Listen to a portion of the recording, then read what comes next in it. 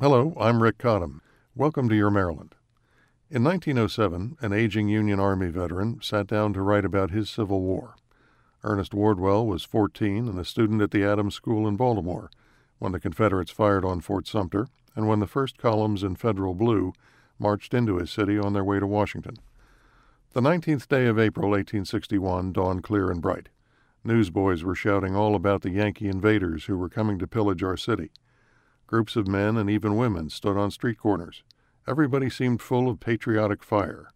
Knots of men carrying guns and pistols hurried through the streets. Suddenly, the fire bells began to ring, and the principal said that we were dismissed. Ernest and his pal, Henry Cook, raced to the President Street Railroad Station. All around them, men swore the Yankees would never make it into town. Then the train carrying troops from Massachusetts and Pennsylvania arrived in a cloud of steam and smoke.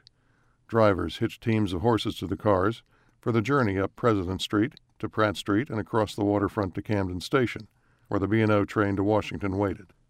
The boys could plainly see the Massachusetts men as the mob angrily hurled bricks and stones at the car windows. Teamsters cracked their whips and drove straight into the gathering mob, which closed around them like an army of howling wolves. Shouts and curses drew Ernest and Henry back toward the station, where another group of Yankees were setting out on foot. As they turned onto narrow, crowded Pratt Street, Baltimore men darted at the neat ranks, trying to seize a rifle. From the upper stories, people threw great lumps of coal, stone jars, bottles, pitchers, dishes, every conceivable form of weapon. Men in blue staggered, a few fell. At Marsh Market, the crowd was so thick the troops could not move.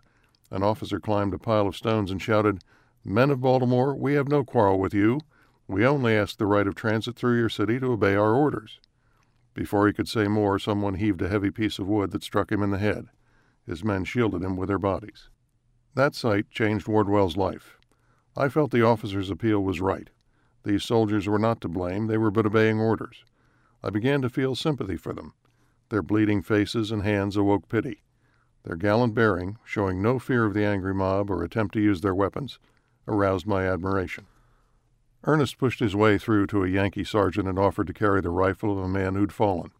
"Go away or I'll run it through you," the sergeant barked over the crowd noise. Ernest said he was only trying to help. "Are you?" said the sergeant. "Well then, fall in."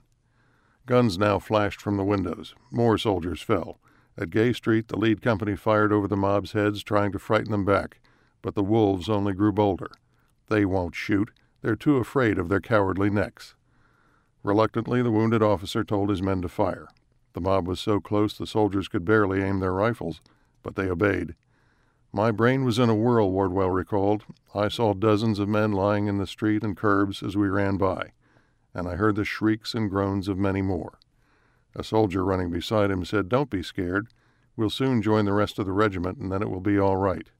Ernest clung to his arm. When they reached the safety of Camden Station, Ernest hesitated, then got in the train.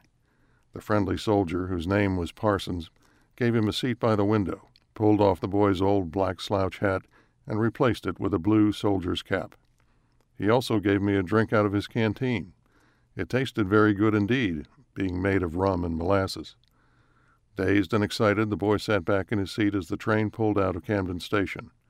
Young Ernest Wardwell was off to war. That night, he and his new comrades, the 6th Massachusetts Regiment of Volunteer Militia, would sleep on the floor of the House of Representatives. It was a lot for a boy not yet 16 to comprehend, and it was too soon to know that he would never see his friend, Henry Cook, again.